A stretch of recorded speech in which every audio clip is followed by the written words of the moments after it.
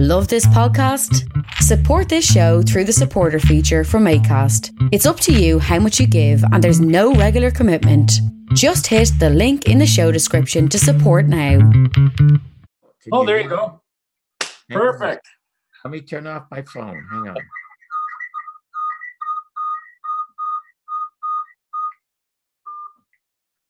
Okay, my phone is off. Can you still hear me? Oh, we're great. Can you hear me all right? Oh, yeah, that's perfect. Oh, Okay. what was the problem? I don't know, but nothing to read. Hey, my computer guy always tells me the first thing is reboot, right? So that's solved everything for us. That's what I did. I restarted. So there you go. Okay, so if you're ready, I'm ready. Is there anything you want to stay away from? You don't sound like it avoids any issues ever. No, whatever you ask, I will answer. I don't stay away from anything. And what? It's 10 after 12 or what? Do till 1 o'clock or 10 after 1? Yeah, that'd be fine. Okay, whatever's comfortable for you. All right. I will. You know what? Your introduction is going to be too long. I don't want to waste your time going through all your accolades and accomplishments there, Mr. Well, what you should do is you should start recording now, and whatever you say is fine, because I was always my most successful, Jim, when I was going live, when I originated the first morning talk show on ABC in LA, when I was the first in America to review movies on the news. I was live, and then when I accidentally created Real People, the first reality show, it was live the first couple of years. So Really? So I love live. And so if you're recording now, good. Now let's just get going. Yeah. I saw a clip of you with Red Fox. Was it on your YouTube channel? Man, he was just such a character. What a great show that was, and a great interview. Oh, well, thank you so much. As a matter of fact, Red Fox was my mentor when I started as a stand-up comic when I came down here from Toronto. I came from a very, very dysfunctional family long before it was popular.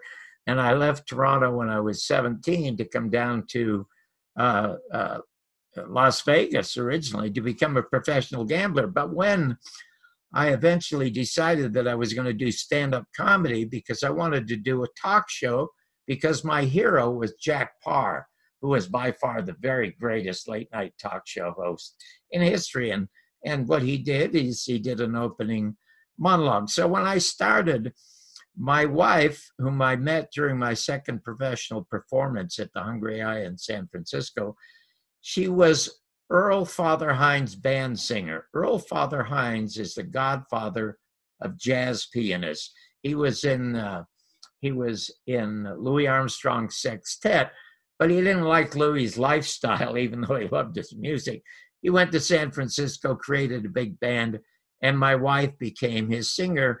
And she also, because of that close association, became close friend of Red Fox and Dick Gregory. And it was Dick Gregory who did the liner notes of my first album called It's Tough to Be White. But when I got my first real talk show, he was the second person I booked, Jim, was Red Fox. Wow. If you want me to tell you who the first person was, I'd be happy to tell you that story too. So anything you want to ask me, I'd be happy to tell you. And that clip, by the way, I say in the clip, if anybody is watching, Red Fox ad-libbed accidentally the funniest line ever in the history of television. Now, Jack Benny supposedly has the record for the longest laugh line in the history of radio. There was a fellow named Sheldon Leonard who always played gangsters. You probably saw him in old black and white films. Became a very, very famous producer, Gomer Pyle Show and a bunch of other shows. But Sheldon was always played a gangster, and he appeared on Jack Benny's show. And Jack Benny had a reputation for being extremely stingy. And on this one show, he's walking down the street, and this gangster, Sheldon Leonard, pulls a gun and says, "Your money, wife." And then there's a long, long pause. And then he repeats, your money or your life. Another long pause. Now he gets angry and he said, hey, Bali, your money or your life? And Jack Benny says, I'm thinking. Okay. Well, Red, when he came on the show, people were afraid to put him on television because he made his living doing party records in the Chitlin circuit. That's what they call the black entertainment circuit at the time. And nobody would put him on because he was filthy, but he was funny. And often he was extremely clean, unbelievably witty. He and Jackie Mason were the two wittiest ad-libbers I ever knew. Anyway, he used to do a routine about black power and white power. And he said he did not care about black power or white power. He said he just worried about green power. And then he said, because if you have the green, you can buy the places where the whites and blacks hold their meetings, which was really funny. If you go to my site, or you can Google Red Fox on John Barber's show, or go to www.johnbarbersworld.com. You can see a lot of unbelievable stuff, even when I was on with Sinatra, on with Dean Martin, and all the rest of it. I knew Red's act very, very, very well. And when he came on the show, you know, Jim, what they call those short or long pants that Scottish golfers wear, and they have their socks and their pants are tucked in.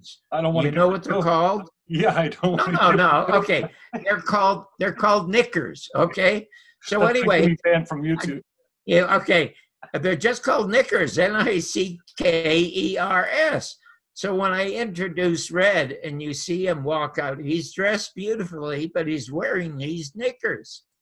And we had another comic on who ran over to him and tugged at his pants like that and said, what's this? What's this? So Red said, I was down south in Mississippi and I heard him saying knickers all the time, so I bought me a pair. Well, of course, it got an ovation, and he sat down. And he sat down to talk about his long relationship with Malcolm X. They both grew up in St. Louis. They both went to prison together. But before we got to the part about Malcolm X and how they used to sleep on the street and on hotel tops and all the rest of it, and they were in jail together, I asked him about the black and white thing. And when he talked about green power, I don't know why I asked this, Jim, but I said to him, hey, Red, that's funny. Why do you think money is colored green? Now, anybody else would have been absolutely and totally stumped. And I was embarrassed and ashamed of myself because I thought, God, I'm going to ruin the guy's act. Without missing a beat, he says, that's because Jews pick it before it gets ripe. Well, you could almost, we couldn't continue with the show. The laughter was so loud. People literally fell on the floor, pounding the floor. And Jack Harder, who was the other comic, when the laughs died down, he'd pull out a $20 bill and start waving it. I picked some. So anyway, it's a wonderful moment. And as a result of that, it led to his being seen by Norman Lear. He ended up with a small part in the movie and ended up doing Sanford and Son. Sanford and Son was a ripoff of or an adaptation. I hate to say that Norman Lear and Bud Yorkin ripped off anything, but it was called Steptoe and Son in England, and they adapted it to Red Fox. Well, Sanford is Red's real name. His real name is John Sanford. He called himself Fred because his older brother had died, and as an homage to his older brother, he called himself Fred on the show. Wow. And he was my only lifelong friend in show business. And I knew everybody, knew them all. Wow. But he was, he and Harlan Ellison and Neil Simon, the playwright. Now, do you know who our Harlan Ellison is? No. Harlan Ellison. Harlan Ellison. Do you know who Nabokov and Ray Bradbury are? Bradbury, yeah. Okay. Well, that trio, they comprise the greatest science fiction writers in America. And that was Nabokov, Ray Bradbury, and Harlan Ellison. Now, Harlan Ellison, when I was a comic, I ended up getting on the Merv Griffin show on Westinghouse. You remember the old Merv Griffin show? I do. Just barely. I have to talk to hosts who are a lot older than you after this. But in any event, Merv Griffin had the second most successful talk show. Carson, of course, had the first with the Tonight Show, and Merv Griffin was sponsored by Westinghouse. He was so successful, CBS hired him away to do a late night show. I had been a regular on Merv's show, and he had tried to produce a show with me on ABC. He was going to host, I was going to get my first talk show on ABC, but a very smart manager by the name of Jack Rollins, who managed Woody Allen, also managed Dick Cavett, and happened to weasel me out and get Dick Cavett on. But in any event, when Merv went to CBS, he recommended me as his replacement. So my wife was pregnant at the time. She was about 7 or 8 months pregnant with a child, I must say, I never wanted. And the reason I never wanted, because I came from such a bad family, I didn't know what kind of father I was going to be, but why I happened to give my wife a child what she wanted. I wanted show business, she wanted a child.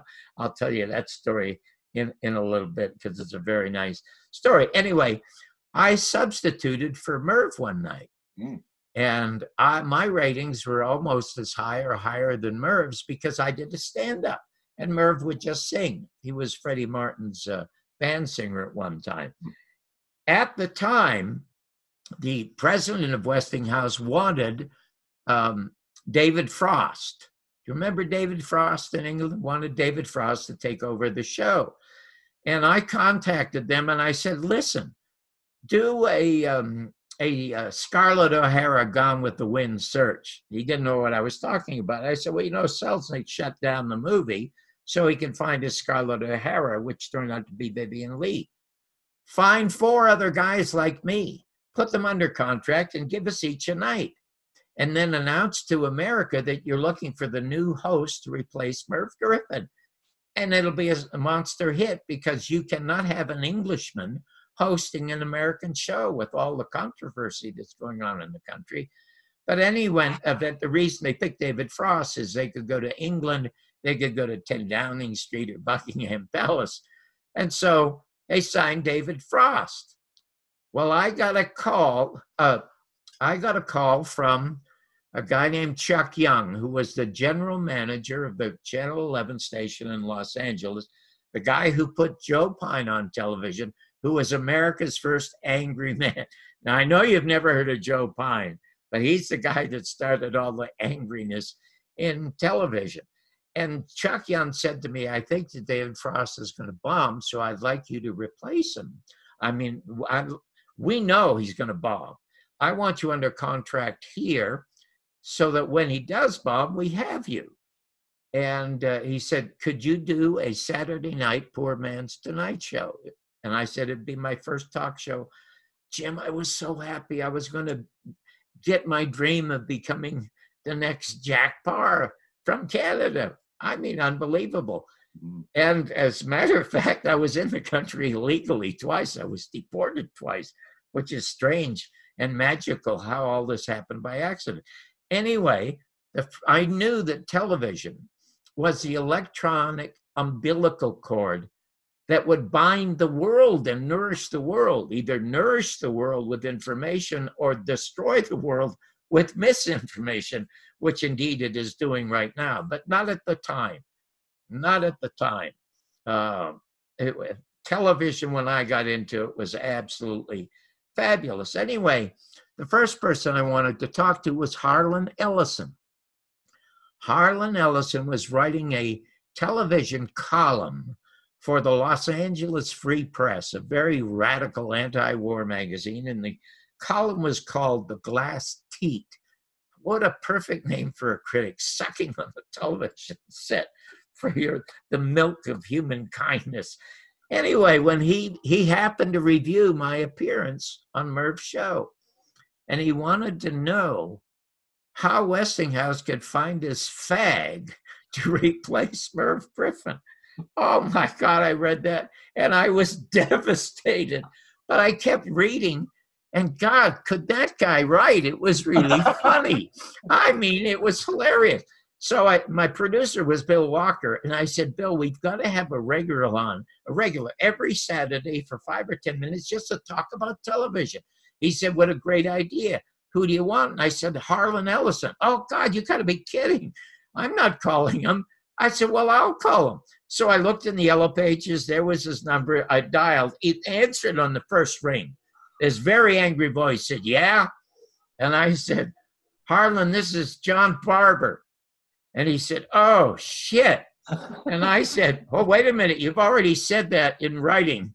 So can I ask you a question? He said, are you really John Barber? And I said, yes. And the question is this: can you talk as well as you write?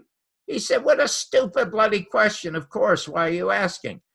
And so I explained to him that I was going to have this show on Channel 11. Chuck Young was going to give it to me. I'd like him to come on and talk about television. He said, are you kidding? He said, I'm not going to change my comments or opinion about your performance at Merv show. I said, I don't care. You can bring it up. It's great television. I said, a matter of fact, the greatest radio shows were Fred Allen and Jack Benny, and they always were attacking one another. So people used to tune in to see what they would say and how they would insult each other. Anyway, he comes on the show. Everybody in town knows who Harlan Ellison is. He writes the best Star Trek scripts. He wrote that they stole the idea of the Terminal. What's that Arnold Schwarzenegger movie? Terminator. The Terminator? Yeah, a quick story about this. You know, he wrote a short story called The Terminator, and Paramount stole it, turned it into a script, and it made Schwarzenegger a star. And so he hired a lawyer to sue. Everybody in town, including his wife, his agent, his manager, publicist, don't sue, you'll never work again. He said, I'm going to sue. And he sued, and he won the suit. And it was so big, Jim, he could afford to take out a huge billboard at Sunset Boulevard in Doheny in Hollywood, a big sign that said, I beat the bastards. And he never worked so much in his life because Hollywood only loves winners. So there you go. Anyway, everybody in town knew who he was, knew what he had said about me, so they tuned in to watch the show. We got a great rating. It was a wonderful show. Chuck calls me on Monday, and he's giggling. And he said, John, gosh, congratulations. I mean, that was just wonderful. Surprised to see that the show did so well because you're really not that well known. Even you're on Merv's show and Dean's show and a few others. Not many people know you, but they know you now thanks to what you're giggling. And he said, oh, you'll never guess who was just in my office. And I said, who? He said, Harlan. I said, oh, terrific. Are you going to give him a show? And he said, no, don't be silly. I said, you've got to give the guy a show. I mean, television is really important, and nobody's more articulate or savage than he is. And he says, no, I'm not giving him a show because the show he wants is yours. He thinks you're lousy. Now, okay, so my show goes for 8 weeks and is canceled because evidently David Frost is doing okay. Jim, from that point on, every talk show I did after that, the first person I called to be on my show was Harlan Ellison. Wow, that's a great story. How much do you think your comedy today would pass? Like if you stood up and did what you did in, what was it, 1965? You did your act there. It's Tough Being White. Yes, that was like today's Netflix special, a live recorded to comedy album, right? Like to vinyl, was it not? Yes, and I must say that political correctness is really bad in my country, the United States now, but I was in It's worse Canada here, dude. recently. You know what? I was just going to say it's a whole lot worse up there It is. because, first of all, the firing of the most interesting guy in the National Hockey League, except for a couple of hockey players, was Don Cherry. I mean, I could not understand what all the fuss was about and why they got rid of him. And somebody in Canada said, well, he was getting too much money. Rogers thought he was getting $1 million, or 800,000, which was too much money. And I said they should put a cap on his earnings. So I said, hang on a second. Has the government stepped in to put a cap on the Rogers earnings? No. I mean, that's one of the richest families in America. Don't be crazy. And I said, and the other thing that I hear, I won't mention his name. He's a very successful Canadian actor. He starred in a sitcom up there a while ago, and I don't want to get him in trouble. But he was telling me when I was in Toronto that a bunch of gay groups and women's groups and all kinds of political correctness groups are getting together to try to get Shakespeare out of the public schools. Mm-hmm. I mean, shame on Canada. Goodness gracious. And when I was back there, I have a friend of mine, Len Osanic, who you should have Len on your show. He comes out of Vancouver. He's the best researcher alive right now in broadcasting. It's called Black Op Radio. He's also a great musician, records a lot of bands in his studios. It's called Fiasco Brothers Studios. When I was there 3 weeks ago on my book tour, which went really, really well, by the way, I went down to watch one of his recording sessions, and there are 5 musicians sitting around arguing about the fact that there's so much coverage on Canadian television about the fact that Trudeau, years ago, as a youngster, in some kind of Halloween show or some kind of makeup show, just a party for the evening, dressed in blackface. Mm-hmm. And one of the musicians said something I thought was really bright. He said, the problem now is our media is becoming too Americanized, which is so true because there's absolutely no more freedom of press in the United States, which I'll get into in a minute. But I stuck my head in and I said, that's a brilliant comment. And, I'll tell you something. You guys are making a whole lot of fuss about Trudeau, your president, prime minister, who years ago, went around for one day in blackface. How do you think it's like for me in America? We got a president running around every day in orange face. So we don't have an orange ethnic group to offend, though. Yeah. Well, the tough to be white stuff, if you go to my site, I must tell you, a lot of it is unbelievably topical today. Right. And there is absolutely and totally nothing that is offensive to blacks. As a quick sidebar to this story, when I recorded the album, there were only 2 people who would either talk to me about it or put it on the air. One was Bob Crane. You remember who Bob Crane was? Oh, yeah. Tell the folks who he was. Hogan's Heroes. Right. Okay, well, before he got Hogan's Heroes, he had the most popular talk radio show in Los Angeles, and he loved the album. And he called me and put me on the air, and we played excerpts from the album. And, of course, the LA Times said it was the worst taste album in history. So I sent the critic a note, and I said, you're supposed to listen to it, not eat it. And Joe Pine heard us, and Joe Pine, who hated everybody, here's a Marine who's lost a leg, hates the world. He started this thing called the Squawk Box, and he'd get people get up on his show and squawk about anything. And usually he'd tell them to go home and gargle with razor blades. I mean, he was really cruel. But he had me on his show, and I got to play it. I had been booked into because Dick Gregory took the edge off of it by doing the liner notes. He loved the album. And that's why it started to get some traction. I was booked into the Playboy clubs. And I was booked into one in Miami. I was booked into one in Georgia. I was very, very successful. But before I get to LA, guess what? They have the Watts riots. And I mean, really, really bad. The city was shut down, and cops and National Guard were all over the place. So Lee Wolfberg was the manager at the Playboy Club. And I walk in there, and he's holding a Magnum in his hand, like Clint Eastwood in Dirty Harry.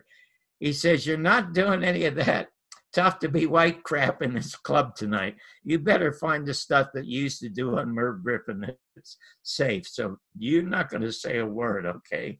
And he puts down the gun in the drawer, and that's it. So I get up on stage, and the club was about 4 stories above Sunset Boulevard. So you could see all of Los Angeles, and you could still see the smoke. We had huge wall-to-wall windows at the top of the club. They were tinted, but you could still see the smoke. And I was introduced by a black fella named George. Gave me a wonderful, glowing introduction. And I got up on stage.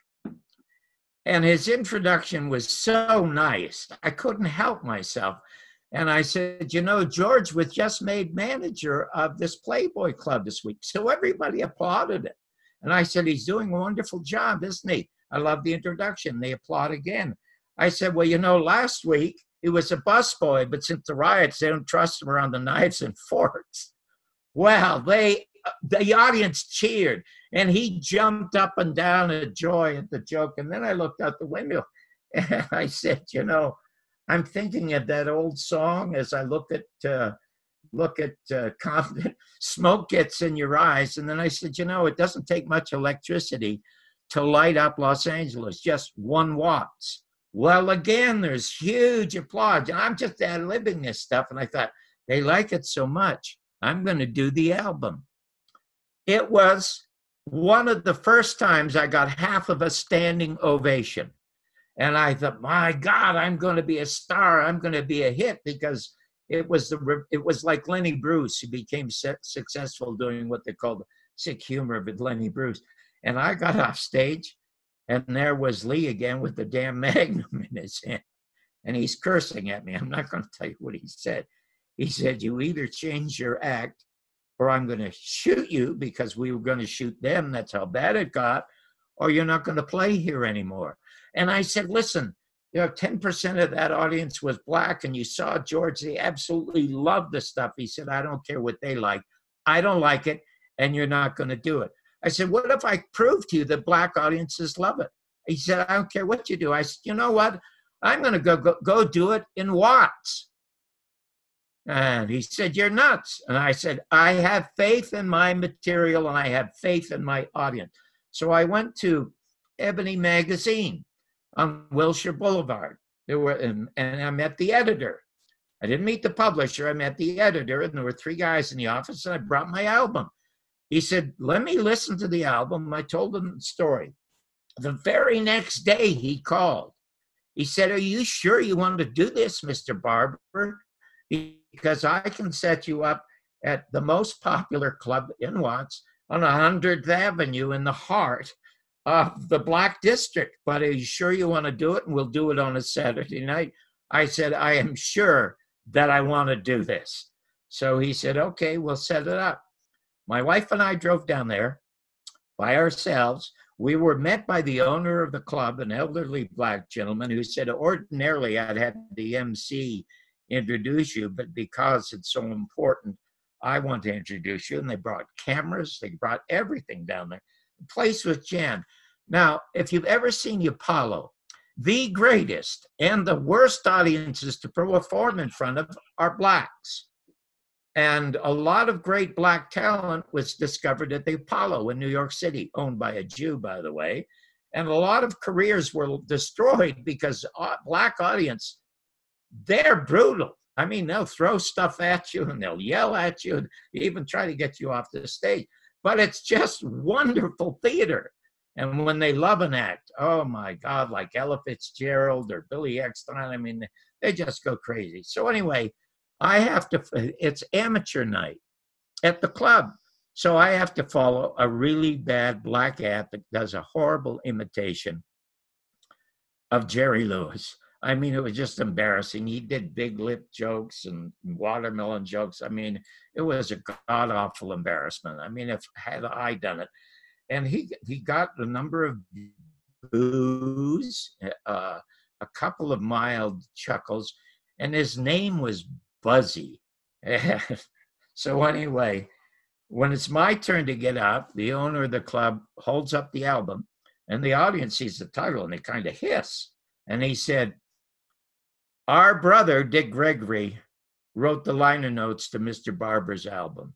And he's been having a very difficult time in white clubs trying to do his material, which our brother loves. And he wanted to come down here and present it to you. And I want you to listen to what it is that he has to say." So I get up, and I tell you, I am so nervous. And one guy hollers out, "You having a tough time following Buzzy?" He said he was tough act to follow. And I said, "You know what? I'm not going to have as tough a time following Buzzy as the police do." Well, they just screamed.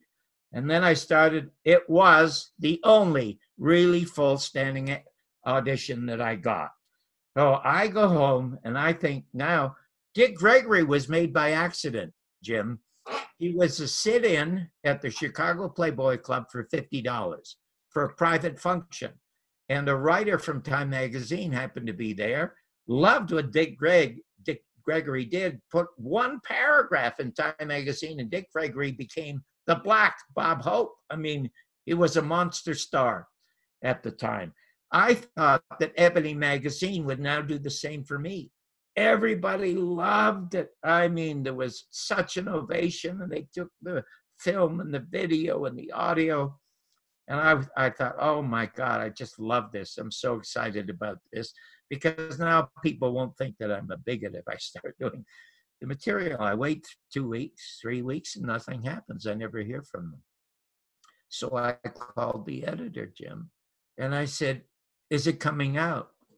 And he said, "John, I've known for a week that it's not coming out, but I didn't have the heart to call you. So I was going to call you, honestly." And I said, "Why not? You saw the reaction." He said, "If I could publish it, I would right now." I think it's so important. But our owner said, "You're not publishing it because it rekindles conversation about racism. And so you're not going to publish it." So it was never published. And I thought my career as a comic is over. I never did the black tough to be white stuff again. But the very next day, I got a call from the producer of Art Linkletter's Talent Scouts. And he had heard about Watts. He had heard the album, and he called me. And he said, "Do you think you could do a few minutes of material that's not from your album?" And I said, "Yes." So I went down and auditioned. He put me on the air the next night. Now, have you ever heard of a comic named George Gobel? No, I don't think so. Oh, God, I need older hosts. Anyway, George Gobel. George Gobel had one of the most successful sitcoms ever in America. It's called The George Gobel Show. And he was sort of a country fellow, but God, he was funny. But he was a notorious drunk. And in order to make the show popular, even though Art Linkletter, a fellow Canadian, was hosting it, they would hire major stars to introduce the talent. So if there was a singer that was auditioning, they'd get Vic Damone, or they'd get Vicky Carr, somebody to introduce them. And introducing me a comic, they hired George Gobel to introduce me. So he came into my dressing to introduce himself, and he brought a bottle of bourbon and 2 glasses. And he said, "I came, kid, to help you celebrate your being on American television really, really for the first time. And so let's have a drink." And I said, "Mr. Gobel, I don't drink." He said, "I beg your pardon?" He said, why not? I said, first of all, it has to do with the drunks in my family. I don't want to get into that, but I don't drink, and I probably never will drink. And he said, how can you go out there alone? So he said, I'll toast it for you. Well, I did so well, Jim. I was one of only 2 acts ever brought back to Talent Scouts. And Art Linkler was so proud of that fact that he introduced me himself.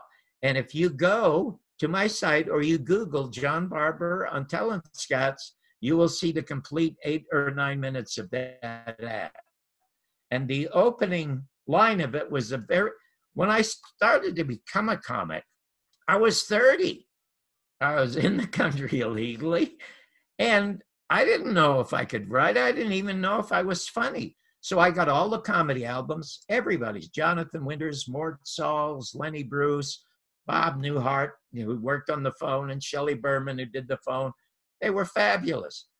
But I couldn't be them because they were themselves, and they had a distinct identity. I had no identity. There was nothing unique about me as there was about them. And so I got a dozen joke books. And I read all the joke books, but the jokes that were good, everybody knew. So I said, I could do better than that. And in 10 minutes, I wrote my first 5 minutes. And the opening line was, hi, my name is John Barber, and I'm being brought to you right now through the courtesy of the NAACP, which was a courageous thing to say at the time because they had all these sit-ins all around. And then I said, the National Association for the Advancement of Canadian People. And then I was off and running. So my entire act became my observations about America as coming from Canada. And that ended up being the album that was pressed to vinyl then?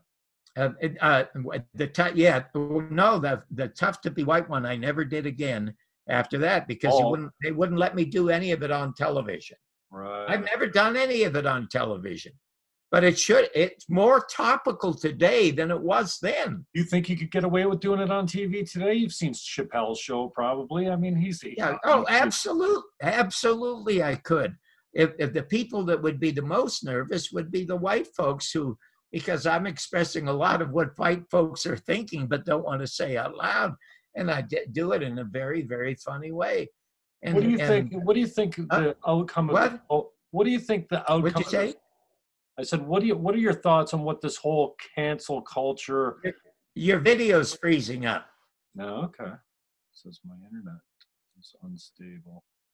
I wondered. Your video was freezing up, so I didn't hear you. Yeah, I just wondered what you. Yeah, I can hear you now. What are your thoughts on this cancel culture and the politically correctness of today's? I mean, we've always had certain sensitivities. It seems to be goes in and out of subjects and people and whatever. But I mean, I agree with you. I like the days when we used to grind the hell out of each other, whether it was in the rink or on the playground or the sports field or whatever. I mean, it was, and at the end of the game, we're all just guys. So yeah, I just wonder what your thoughts are. You see, you could get away with doing it today, and Rogan's got an edge to him, and Chappelle, although he's black, can get away with, that specific racial slur. But it just seems like it's the death of, I really appreciate your thoughts on television because it seems like the death of television. When I hear you talk about the early days of TV, it sounds to me like it was a much more, I don't know, pure, for lack of a better description. It seemed like a pure. Well, the reason is, Jim, the reason is very simple. When the television box was invented, they had to have something to put on the air to sell these boxes. And what are they going to put on the air? Well, they go to all the old established vaudeville acts, Milton Berle and Jack Benny and Fred Allen, and they put them on the air. And then they realized, well, there are a lot of bright people on radio who are talkers. So they begin to put talkers on the air. They put they put Archbishop Fulton Sheen, a Catholic cardinal. They put him on the air, and he became the #1 show in America. He bumped off the #1 comic, who was Milton Berle. I'll tell you something very, very, and my book, Your Mother's Not a Virgin, The Bumpy Life and Times of the Canadian Dropout Who Changed the Face of American Television.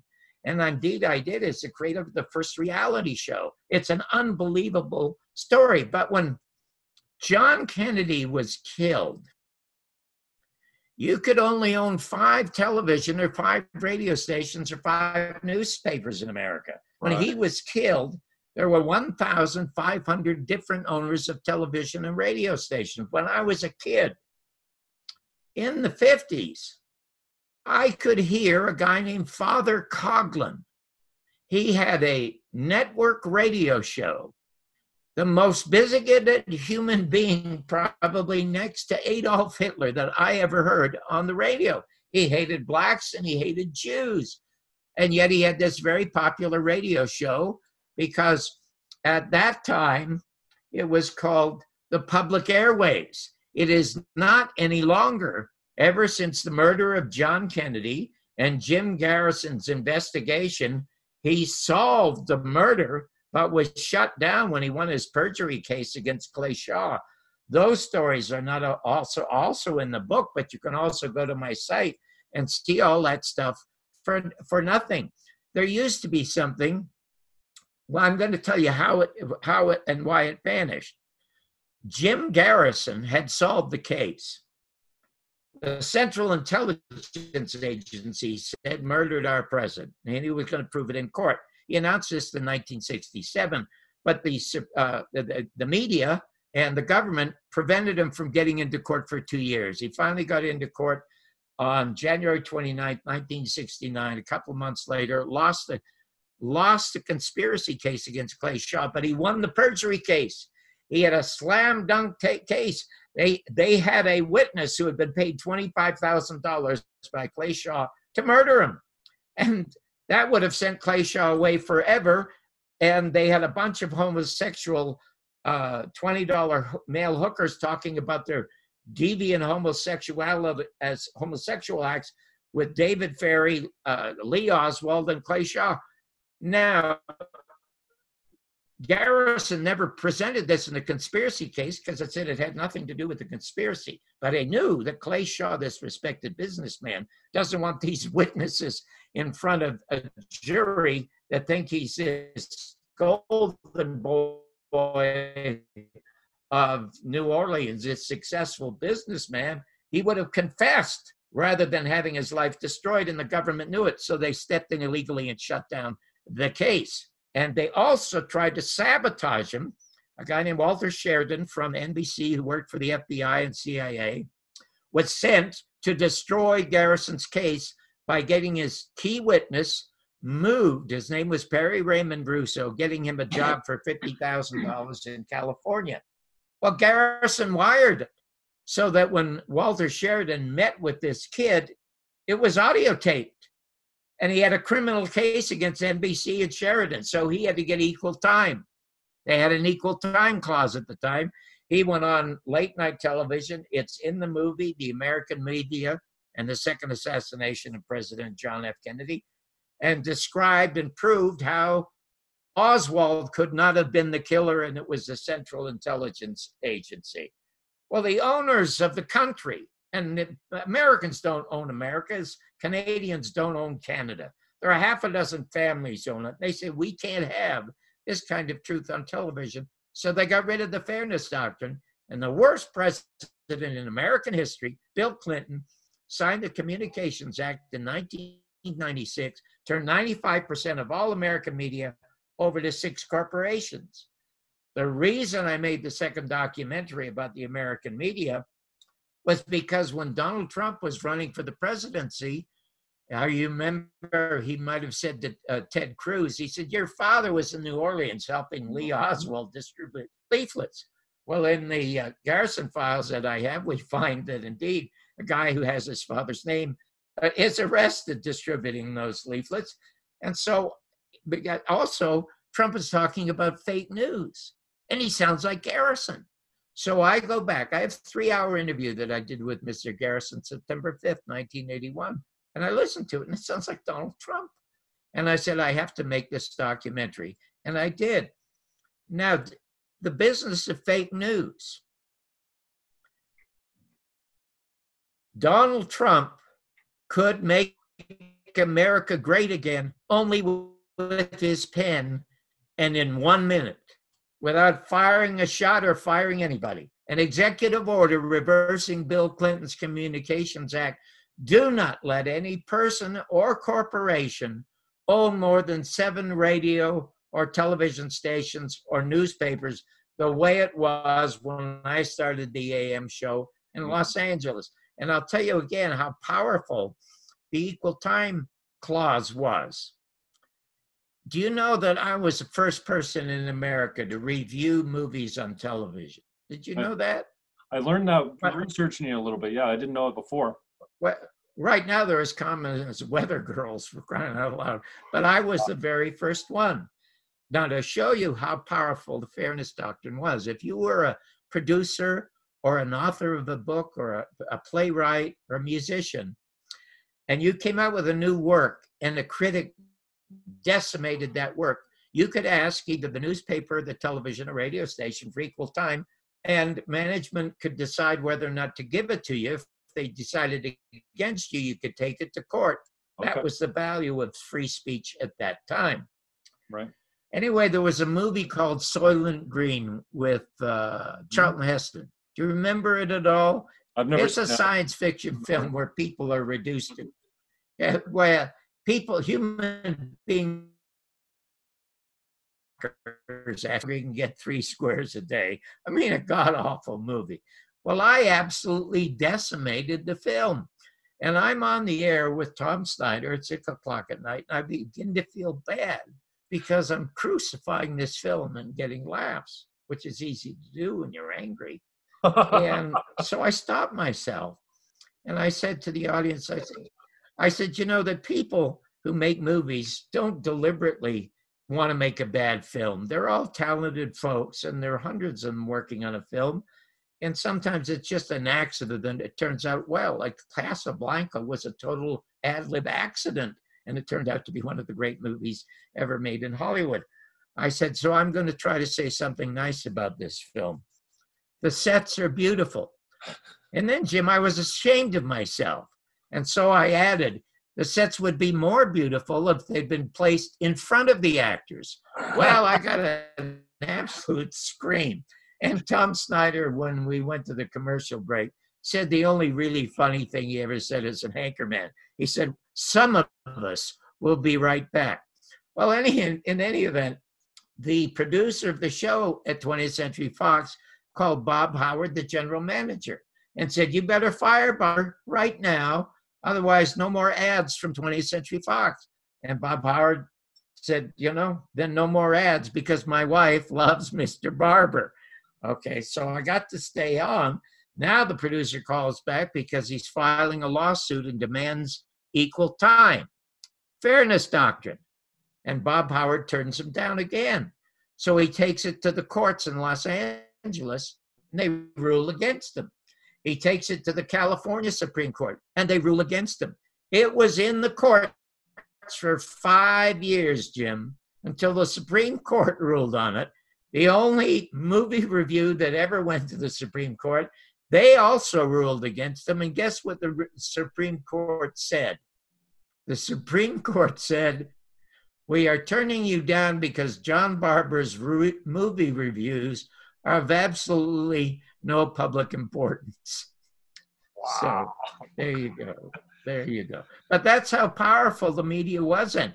And Clinton or Trump is probably a slam dunk to be reelected because the Democrats, I mean, you want to know something? In Poland, they do American jokes. That's how bad American politics is in this country. And it looks like Donald Trump would be a slam dunk. He has not reversed the Communications Act. And I'll be very curious to find out if indeed he does once he has a mandate in the second term where nobody can get rid of him.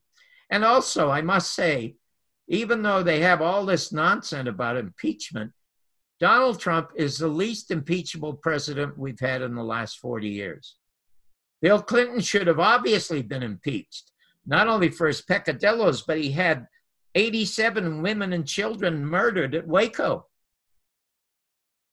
And then you have George Bush, with Iraq. There were no weapons of mass destruction in Iraq, destroyed that culture, and now we have 15 veterans committing suicide every day, shooting themselves instead of George Bush and Condoleezza Rice and these war criminals that started it. And then his father over Iran-Contra. Do you know that when Carter was president, he had already secured the release of the American hostages who were seized in Iran? And now that you had Ronald Reagan running as president, and you had the former head of the CIA, George Bush, running as vice president, he became traitorous. He went to the Iranians and said, don't release them until Mr. Reagan is elected and we'll give you a better deal. And it became known as Iran-Contra. Do you remember that? Yeah. Well, in the movie, you see him saying if people knew what we were up to, they would chase us down the street and hang us. And even Eisenhower, the beloved Eisenhower, who warned us about the military-industrial complex in his last speech before John Kennedy became president in 46 and had to take on that extremely evil force. I mean, Eisenhower, who was beloved and a general, could have shattered him into 1,000 pieces all by himself, but he didn't do that. And what few people know is that in 1952, Iran had one of the greatest democracies in America. They had elected a socialist named Mossadegh, who nationalized British Petroleum because the English were taking 85% of Iran's oil. And he said they should only take half. And Eisenhower sat down with the Dulles brothers and said, you got to get rid of them. So the Central Intelligence Agency murdered them. And they murdered Salvador Allende, also in Chile. And so Richard Nixon should have been impeached and probably hung for that. For Donald Trump to make a phone call that is probably only politically incorrect is not an impeachable offense. They just don't like him because he is a totally unlikable human being. But that has nothing to do with what it is that he's doing. Yeah, the impeachment inquiry is profound. Just blows my mind because they have the transcript. You can see right there in black and white that there's not anything impeachable. That's it. That's it. That you're absolutely right. And of course this Russiagate nonsense. Now I hate to be coming to the defense of Donald Trump because I'm agnostic about Donald Trump, you know. Right. But the thing is that he has said a couple of wonderful things. One that was really, really quite human. He said it 3 weeks ago, and I hadn't heard talk like that since John Kennedy. You remember about a month or so ago, 6 weeks ago, there was a drone supposedly sent from Iran that blew up one of the Arabian refineries. Right. Donald Trump was on national television sitting down in front of his desk. And he said, you know, I just got a notice here from our Pentagon, and they gave me a list of 12 targets in Iran that I should attack because they sent the drone supposedly to blow up the refineries in Saudi Arabia. And then I had this notice from the prince. Now, this is the prince he's very friendly with, the prince that ordered the murder of that New York Times newspaper man whom they dismembered. But he said they get a notice from him saying the missiles came from the north, so they must have come from Iran, and you should attack them.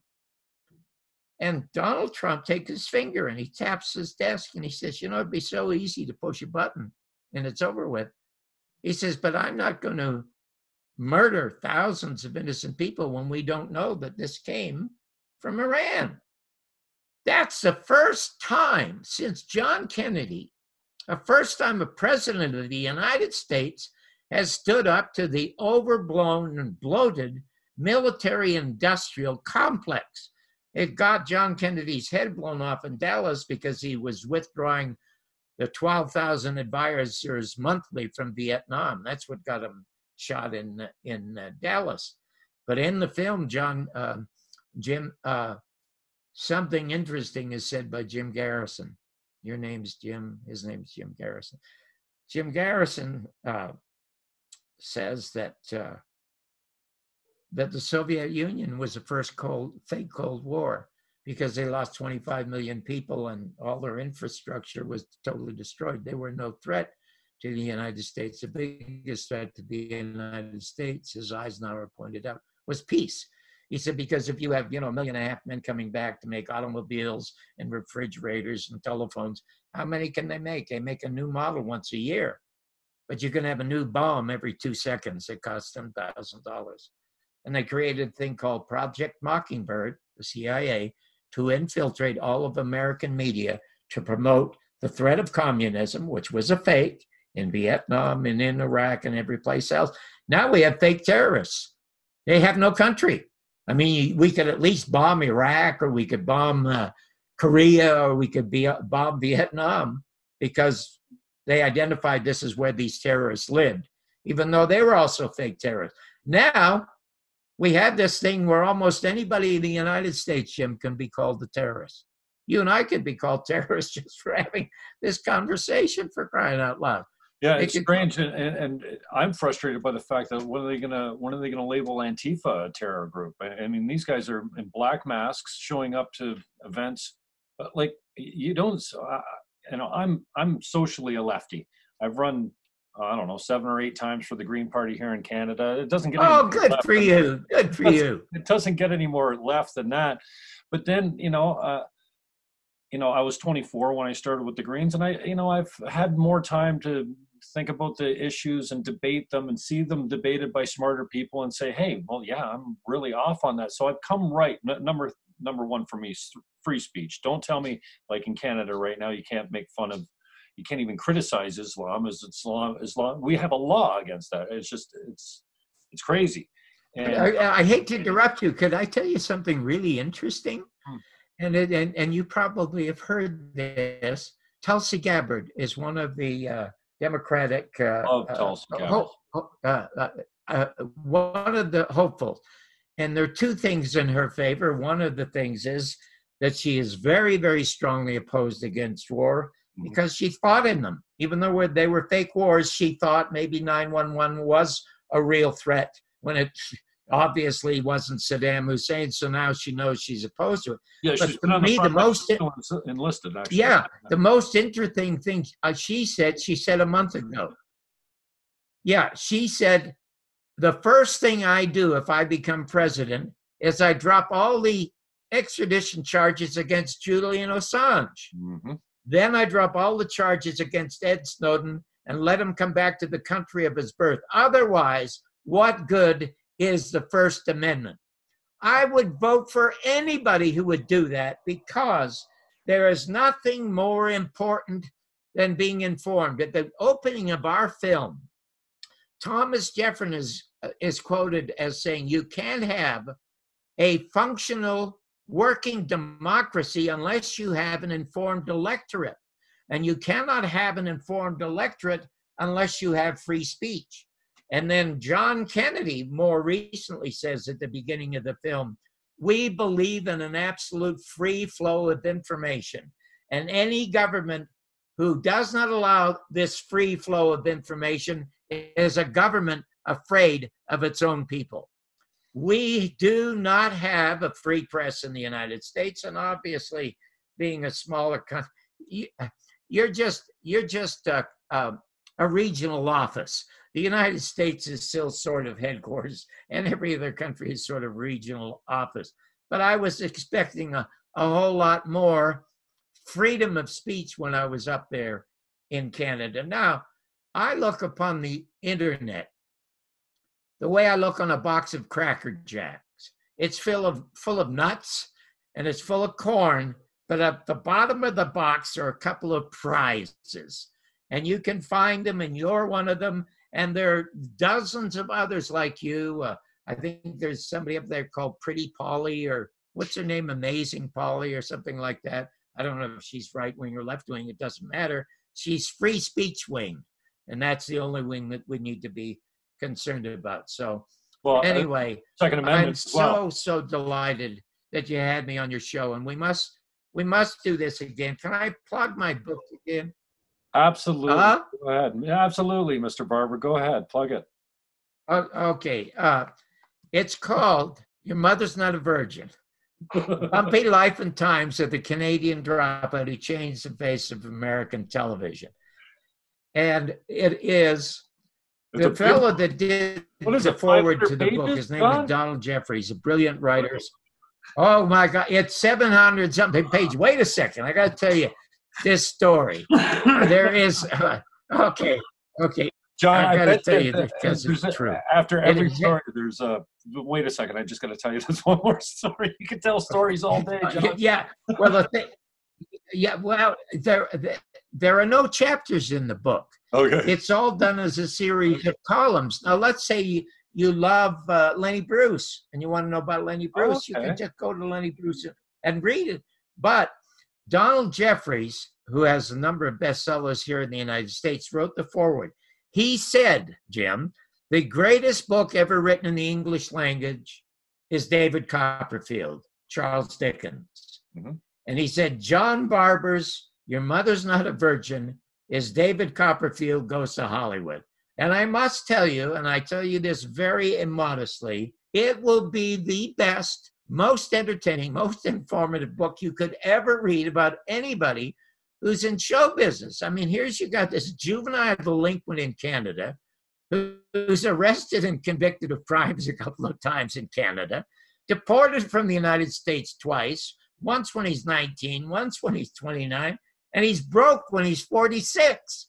And a year later, as the most successful show in the history of American television, becomes the Boswell to tell Jim Garrison's story, and Frank Sinatra's private writer for 4.5 years, and then is presented in 1977 finally his citizenship papers by California Senator John Tunney. And Charo, who used to be the Mexican girl that was married to Xavier Cugat, came to the inauguration of me and sang the national anthem while she played her guitar. Wow. It was hilarious. So anyway, it is a fabulous book. If you want to know how it got the title, I'd be happy to tell you. Otherwise, we'll do it next time. No, I was going to say, is that another way for saying, what are you, an idiot? Well, the way it got the title, the thing is, I'm not a conspiracy theorist, Jim. I'm a storyteller. And when I was a kid on the streets, I used to go to the Manor Theater on Kingston Road for a nickel. And I could see a double feature, and most of them, everything was made in Hollywood, right? But there were stories. Do you remember Lorne Greene? Yeah. Lorne Greene was on the CBC when I was a kid. This Orson Welles voice telling stories. And there was a Canadian writer named Gordon Sinclair. I devoured every one of his books. And in the 6th grade, I was assigned to read his stories of real people to the class. So that kept me alive. And now that I'm older, it's the telling of stories that keeps me alive. Wow. And I thought that Jim Garrison's story was the greatest untold story in America. I was going to ask, what seems to be your fascination with getting to the bottom of the JFK assassination? Because it's a story. Yeah. It's so patently obvious, you know? You know what Americans and Canadians suffer from now, the public? We all suffer from the Stockholm Syndrome. You know what that is? In case people don't know what it is, you have millions of battered women being battered by horrifying husbands or mates, and they stay with them. And psychiatrists call it the Stockholm Syndrome. We have, in the United States, a totally inept, corrupt government. And Donald Trump was elected. First of all, his big advantage was it wasn't Hillary Clinton. I've had 2 friends move from the United States before the last election because they thought Hillary was going to win. So, and they're still out of the country. So there you go. And people that I play golf with who voted for Trump say it's the lesser of 2 evils. Why vote for an evil at all? Don't vote at all. Boycott the election. Wouldn't it be wonderful if 90% of all Canadians, Americans boycotted the elections and let the 1% fight over it? You would find the 1% would be so terrified. They'd think, oh my God, there's going to be another French Revolution and they're going to bring out guillotines to us. We better change and improve the system. That's the only way it'll be improved. It'll never be improved by a president because a president doesn't run the country. Anyway, when Garrison lost the case, it was over for me. Okay, so what? I believe the government. I want to come to this country. I believe in this country and Frank Capra and Jimmy Stewart movies, you know. Mr. Smith Goes to Washington. I love the place. I love the people here. I love the performers here, everything about it. It was headquarters. So I forgot about it. I was in a bookstore, Edmonds Used Bookstore on Hollywood Boulevard, across from my favorite restaurant, Musso and Frank's. And there was a book called Heritage of Stone, written by this guy, Jim Garrison. So I start to read it, and I'm stunned. I'm spellbound. 4 hours I stand and read the entire book. I learned that the Zapruder film has to go to the Supreme Court because Time Life won't release it to Garrison for his trial to show a jury in New Orleans. And then there's a doctor named Fink, the only forensic pathologist at the non-autopsy of John Kennedy at Bethesda. And when he's in court, he said, we were prevented by admirals, generals, and FBI from looking at x-rays or looking at films or even doing an autopsy. So if you go to the Warren Report, you won't find any x-rays, you won't find any photographs. You find 2 cartoon drawings of John Kennedy's head with a bullet in the back and a bullet coming out the front. Well, I called him and booked him on the show. And he said to me, you'll never get away with it. I've never been on television without being hindered. And I said, Mr. Garrison, I've just won an Emmy. We are the most successful morning show in America. We are live. I'll do a half an hour with you. And then the other hour, we're going to take phone calls. And I guarantee you, we could be on the phone for 8 hours. He reluctantly agreed to do it. And while we were talking, Jim, he said, John, it's 1970. Do you know that 6 years after the Warren Report, 81% of all Americans don't believe the Warren Report or that Oswald acted alone? And I said, well, Mr. Garrison, then why aren't you people taking to the streets? And he chuckled. He said, well, you didn't see the second question in the Harris poll. I said, what was the second question? And the second question was, would you like to see a deeper investigation, one that includes investigating the FBI and the CIA? And he said, only 23% could live with that. What does that tell you about us? What does that tell you about Americans? I don't know where it came from, Jim, but I just blurted out, Mr. Garrison, I know what my mother and father did to conceive me in the rumble seat of the car or on the pool table or in bed, but don't ever tell me my mother's not a virgin. Well, he howled, and he said, you sound like my favorite American writer, Mark Twain, who said, it's easier to fool people than to convince them they have been fooled. And John, we've been fooled since November 22nd, 1963. So that's, and now, you know what? We're running long, but I should tell you I had a second title. Do you have time for the second title? Absolutely. Okay. And because you brought it, I think you brought up Wayne and Schuster earlier in the show. Didn't you mention them? Oh, I don't remember. Oh, well, I thought I heard you when you were talking about comics. I think you meant, but the second title I have, I loved. And I talk about it in the book. When I was signed by, to do Merv Griffin's show and signed by his agent, a guy named Murray Schwartz, who was just a young man who saved Merv Griffin's career. Great story in the book. He wanted to introduce me to a new team of managers. And the new team of managers was Jerry Weintraub, Bernie Brillstein. They turned out to be the most successful producers, entrepreneurs in Hollywood history. Jerry Weintraub with the tours with Elvis Presley and a bunch of movies. And Bernie Brillstein owned almost everybody who was on Saturday Night Live. But they started out, they had nothing. And the other fellow was an agent who had been the agent to Jack Parr. And I said, oh my God, I want to meet those guys. So in any event, I go meet them. And the name of the agent site, Bernstein, Brillstein. Oh, if I don't want to look at the book to remember his name. Let's say his name is Murray also. he had been the manager to Jack Parr. So naturally, that's a guy I want to manage me, but he's not there. Jerry Weintraub is there, and I don't like him a lot because the first thing he says, has Griffin made a pass at you yet? I didn't even know that Merv was gay. I didn't want to hear about this. And Jerry was married to a very, very popular singer named Jane Morgan, who had a #1 hit called Fascination. And he said that he could not sleep at night. It was just impossible for him to sleep because he'd be up all night thinking about my career. So I thought, oh my God, maybe I'll sign with these guys.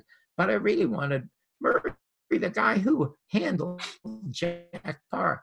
He said, well, he thinks he's going to quit the business. Why is he going to quit the business? He said, well, we all came from the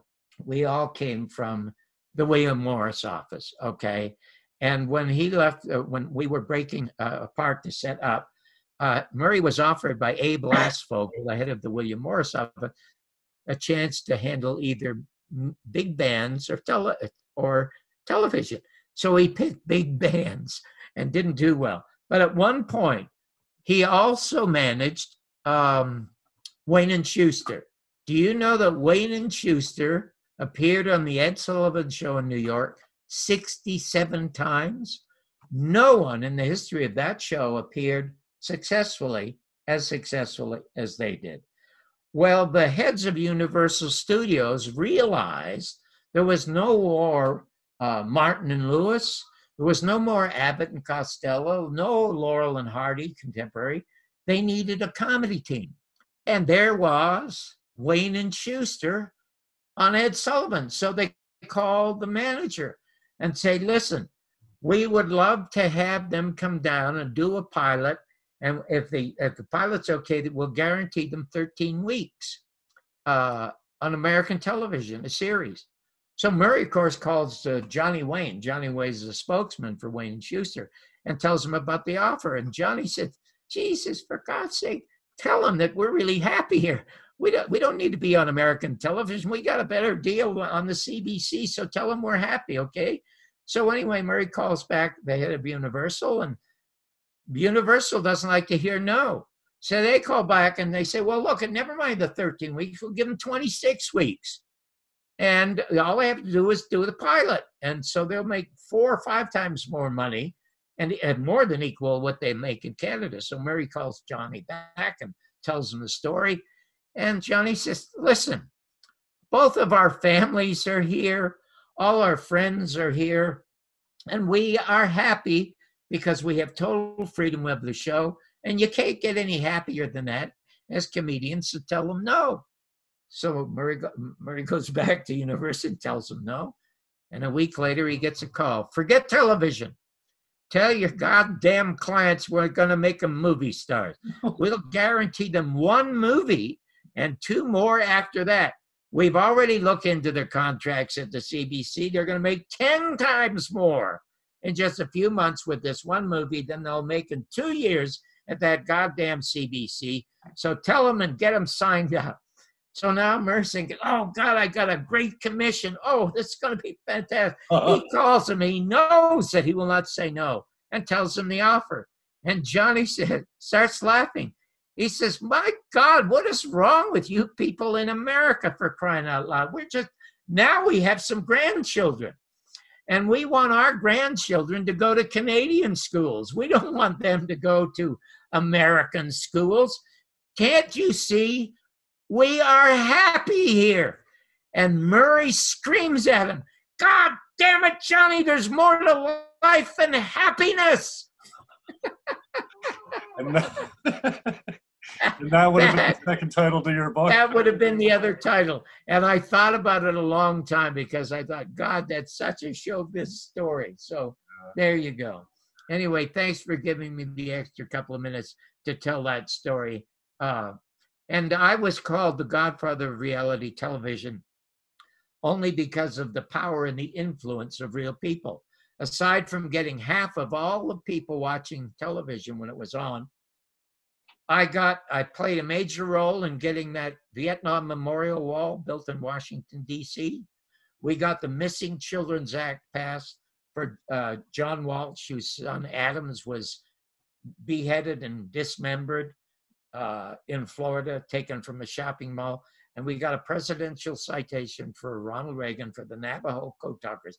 We did more for America in 3 years than 60 Minutes did in 35 years. And it was totally destroyed. You will read about the birth and the terrible destruction of the show by greed and ego in the book. So I take credit and take bows for being called the godfather of reality television. But I would stay away from it now, Jim, because when I got into television, you had to have a modicum of intelligence, a modicum of humanity, and a modicum of a personality. All of these three traits now would keep you unemployed in American television. The only thing you need now in reality television, as you know from some of the shows I saw in Canada, all you need is an absence of shame. And reality television in the beginning was like the greatest bottle of wine. You uncork it and you leave it out there for 30 years, it turned to vinegar. I watched a episode with Terry Fox. Man, it had me choked up. Terry Fox was alive when I was younger, obviously, and I remember it very well. But wow, he was so young and just so real. And I watched real people.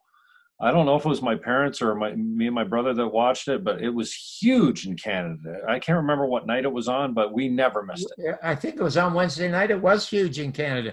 As a matter of fact, I went up there to do a story about some priests who played hockey. Of course, I'm a hockey junkie, and I'm going to go and tell this story. I got off the train, and there were 1,000 people. We were like the Beatles, for crying out loud. Jeez. It was just unbelievable. Unbelievable. And it was often difficult sometimes when we got to be well known to shoot in public because the crowds would become enormous. And I'm the only one in the history of Yankee Stadium who ever videotaped in Yankee Stadium without getting a license or permit to do so. John Barber, thank you so much. And thank you to John Pantalon, who's a friend of yours on Facebook, that suggested I get a hold of you and that you'd be open to doing a discussion. And then, wow, so generous with your time and the availability. I really appreciate it, John. And John Pantalon, that recommended that you come on the show, was also right. He told me before I interviewed you today, I think this one's going to be a two-parter. That's funny. What you need to do for me is you have to friend me on Facebook, then message. One of the things that about Facebook, they had a CAPA conference. CAPA is Citizens Against Political Assassinations in Dallas. They had it on Friday. The key speaker was Oliver Stone. If you go, what I want you to do, I want you to Google an early Christmas gift from Oliver Stone. Oh, I saw it, but the audio. Because Oliver Stone was videotaped by somebody who had a camera. Yeah, the audio is not very good, but you can hear it. Right. And he endorses the film. But what I want you to do is send me your address so I can send you an autographed copy of the book. Oh, I appreciate that, Mr. Barber. Thank you very much. And I will touch you up again. Sorry about the technical issues. We got a late start today. You're more than welcome. Now your video is frozen, and now your audio is freezing. Okay, Mr. Barber. Thanks for your time. I appreciate it. Be well. We'll talk soon, okay? Are we done? Yeah, we're done. We're all done. Right. Okay. Your video is freezing, and I can't hear you. Okay. We'll talk soon. I'm going to cut it. Sorry, John. I hate to cut you. Well, hate to do you like that, Mr. Barber. I have to say goodbye.